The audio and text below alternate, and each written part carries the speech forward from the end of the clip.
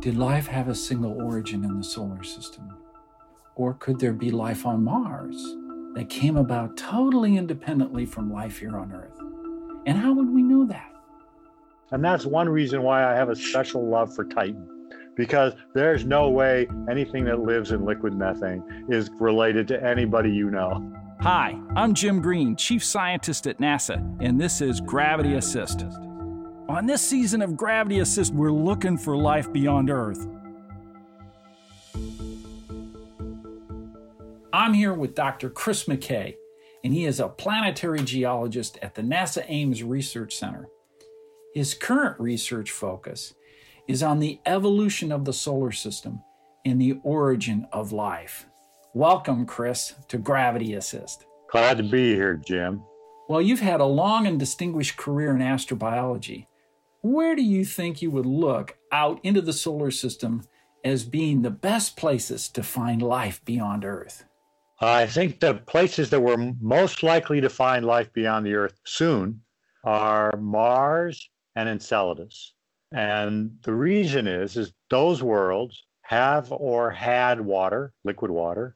We have clear evidence that there's organic material present, nutrients needed for life like nitrogen, and a source of energy that life can use. So all the big boxes are checked for those two places. So those are the places where I'm focusing my energies in terms of trying to do a mission to search for life. A couple of important points that we learned from Cassini about Enceladus is that in that water, in that ocean that's coming out into space, there are chemicals that are the sort of chemicals that many microorganisms use to get energy, so-called redox couples, for example, hydrogen and CO2. Now, that doesn't sound like dinner to us human beings, but some microorganisms just love to eat that stuff. So a source of biologically available energy is important. And also, life needs nitrogen. Fertilizer is basically nitrogen. And we see that in the plume too. So the Cassini results have just been outstanding. They have really revealed the interior of Enceladus by analyzing the plume and shown us that that interior is habitable. It's very much like our own oceans. It's very tantalizing, and there's samples coming out into space. It's almost too good to be true. I think the best thing to do next is fly through the plume. Now, based on what we find there, we may decide, well, we'd like to land, or we'd even like to go diving into the ocean. But clearly, the first step, fly through the plume, collect some material, and see what it is. Is the expectation that life would be microbial or something more complex? Well, the expectation is that it would be microbial for two reasons. One is when we look on Earth at environments like what we expect on Enceladus, what we find there are microbial life. What are the kind of organisms that eat hydrogen and CO2 and make methane? Well, they're microorganisms. The other reason is that we don't expect Enceladus to have oxygen in its ocean. And all large forms of life on Earth require oxygen. So we really, what we're planning for and what we're developing instruments to look for is microbial life. Now, one of the things we've certainly learned from planetary science is be surprised. So who knows? Who knows? One of the reasons I like the field is because we're often wrong and often surprised. What about Europa? Is that a good place to go looking for life? Or would you rather go to Enceladus? Well, I think we want to go to Europa. And what we need to do there, what we need to do at Europa is do what Cassini did at Enceladus, was show that there's organics, show that there's biologically available energy, and show that there are nutrients like nitrogen-containing compounds. We know that there's water, but we need to check those other boxes too. And I think, and I'm hopeful, that the Clipper mission, which is being built and will go on its way, will do just that. So I think Clipper will be for Europa, or I hope, what Cassini did for Enceladus, and really open up our eyes to what the potential is for life and how to go about searching for it. So, Titan is also another exciting moon at Saturn. And, what do you think about its opportunity to be able to harbor life? Titan is in a category all by itself. All the other targets that we're working on for life are interesting because they have a liquid and that liquid is water, or they had a liquid. Titan has a liquid. It's all over the surface. It's the only world that has beaches besides the Earth. But that liquid's not water. It's liquid methane. Now that is interesting and challenging. It's challenging because we have no idea how life could use liquid methane as a substitute for water. We can barely understand life with liquid water, but it's interesting because if we were to find life on Titan growing in liquid methane, that would tell us not only that life is widespread in the universe, but that it's really diverse, that it's weird. There are weird forms of life. Now, with just Titan and Earth, we don't know who's the weird one. Is it them or us? But it tells us that the universe is full of life and it's full of diverse life. To me, that is the best possible outcome of our exploration. Right. That we go to Titan, we find life, and we find it is so different that it's clearly a second Genesis. So, Chris, when you talk about a second Genesis, what exactly do you really mean? And what would it look like? Well, we can say clearly what we mean by a second Genesis. We mean life that had a separate origin than life on Earth. The challenge is, how would you recognize it? How would you know that it's different? That's really the hard part. And the answer that we've come up with so far is, if we look at life on Earth, we see certain patterns that are completely and 100% universal to all life on Earth. For example, all life on Earth uses only left-handed amino acids in the formation of its proteins. So all life uses proteins, and it only uses left-handed amino acids in those proteins. But proteins come in both right and left-handedness. Life has chosen on Earth, has chosen the left-handedness. Suppose we go to Mars, we find molecules that we think are biological. It contains a lot of amino acids, and they're all right-handed. Now, I would argue that that is a persuasive evidence that that life form is completely different than life on Earth, that it drives on the other side of the road. And that is such a fundamental difference in biochemistry that it has to represent a separate origin and a separate evolutionary path. There may be more, and it may be a combination of many things like this that tells us that, yeah, this has similar biomolecules in us, but it represents a completely different way of encoding that information. It really is a second Genesis. And that's one reason why I have a special love for Titan, because there's no way anything that lives in liquid methane is related to anybody you know. Right? We have what I would call a lot of circumstantial evidence that there may be life out there, but until we get it here, get it into our laboratories and can really examine it in many different ways with many different tools, we're not necessarily going to be sure. We also are about ready to launch the Perseverance rover, along with its helicopter Ingenuity, to Mars. They're going to be creating samples, and we are going to bring those samples back. So we'll have an opportunity to look for life in the rock record. But, there are other places on Mars that we ought to be going. There's things that we ought to be doing. What is the next best idea to be able to look for life on Mars? Well, one of the missions that I've been looking at and I'm interested in is landing in the polar regions and drilling down to the ice on Earth in the polar regions. And I've specialized in the polar regions. I like it cold.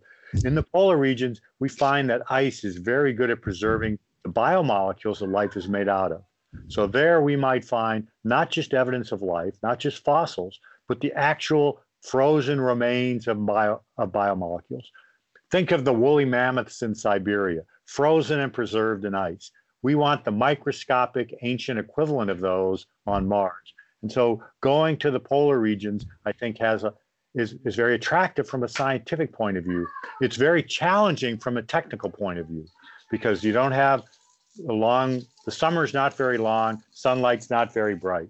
Well, the ice on the Mars polar cap, when we look at the spectrum of reflected light, it tells us it's CO2. But isn't that just a veneer? And don't we believe that there's an enormous amount of water trapped underneath that veneer of CO2? That's correct. That's correct. And if we look at the permafrost areas where there's ice cemented ground, for example, at the Phoenix site where Phoenix landed in 2007 at 68 degrees north, that is clearly ice cemented ground buried just a little bit below the surface, and that's water ice. And the interesting thing is at that site, a few million years ago when Mars was tilted more in its orbit, that ice cemented ground could have been muddy, like the Arctic on Earth becomes in the summertime. Oh, wow. Yeah, I didn't think of that, but you're right. Yeah, so we really need some sort of ice interrogator mission to go back there and take a look at it. Right, and drilling through ice cemented ground is very hard. Think of it as concrete. It's dirt and ice cemented together. It's very difficult to drill through. It's hard enough doing it on Earth. It's very challenging on Mars. That's the technology hurdle that we're focusing on, is drilling into the ice. We call our mission Icebreaker for that reason. Well, indeed, as you say, drilling here on Earth, those locations on Earth for which they're much like that which would be at Mars, gives you the opportunity to test your instruments. So what exotic locations have you gone to be able to do these tests and the field work here on Earth? Well, for the Phoenix site, for the Mars polar regions, the best analog, the site on Earth that's my favorite spot for testing instruments and technologies like the drill, are the high valleys of the dry valleys of Antarctica. These are very cold and very dry. When we think of Antarctica, most people think huge ice sheets and glaciers. Well, if you were standing in the upper valleys of the dry valleys, it looks barren. There's rocks and dirt. There's very little ice. We have to hike to find water to get drinking water. But that is a good Mars analog for the Mars polar regions. It is the coldest dry desert location on Earth. And like on Mars, the surface is dry, but underneath the surface, there's ice cemented ground. And we dig down to that ice cemented ground, and we are doing the closest parallel on Earth to what we will hope to do on Mars when we go back to the Phoenix site, that area, and drill down and get into the ice instead of just reaching it, get into it. And what we're finding in these high valleys is it's pretty tough for life there. And we're still working it, but it seems like that's very close to the limit of what life can do in terms of cold and dry. And so it's really at the edge of exploration. Is this a place where life can survive or not? A lot of extreme environments, we go there and yeah, it's extreme, but it's just full of life, right? think of salt ponds, extreme salinity, purple with life, pink with life. Think of deep sea vents, very hot, but full of life. Here, we're finding extreme environment where all forms of life find it extreme. And so it's a challenge, and we don't yet have the answer. Is this telling us that there could be life in the permafrost of Mars, or is it not? Well, one of the things about that, as you point out, is because the axis has changed over time. It's called the obliquity of the planet. We're finding that in different locations would have been more temperate. So indeed, maybe that ice was water. And then here on Earth, where we find water, as you point out, you find life.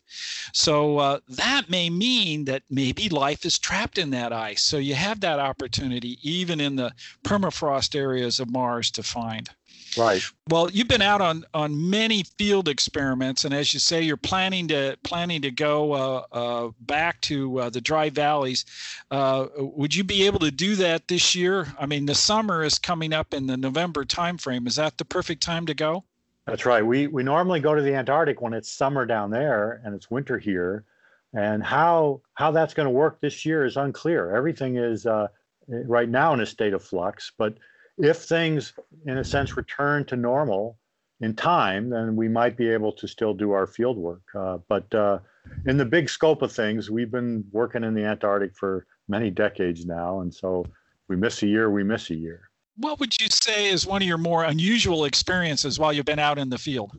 Well, I would think that the most unusual experiences we've had in the field, two of them come to mind. One is in the Antarctic, where we, under the leadership of Dale Anderson, our PI in one of the projects, we dive into ice-covered lakes. So imagine a layer of ice that's almost 10 feet thick, floating on top of a lake in a very cold, remote environment. We drill a hole a meter in diameter hole, and we dive in and investigate the life in the bottom of that lake. It is really like entering into another world. This environment is so isolated, so remote, that there are no fish, there's no tadpoles, there's nothing swimming. If you didn't understand the microorganisms, you would think it was lifeless, but it's not. It's teeming with life. They're just microscopic. And the interesting thing we discovered is that in this lake in Antarctica, the microorganisms are building mounds that are about 10 or 20 centimeters high. And if you think of a microorganism that's a millionth of a millimeter building a mound 10 centimeters high, that's enormous scale difference between the things they built and the size of the organisms. It makes the pyramids look like an easy project. And these mounds, when the microorganisms die and the lake dries up, would be preserved.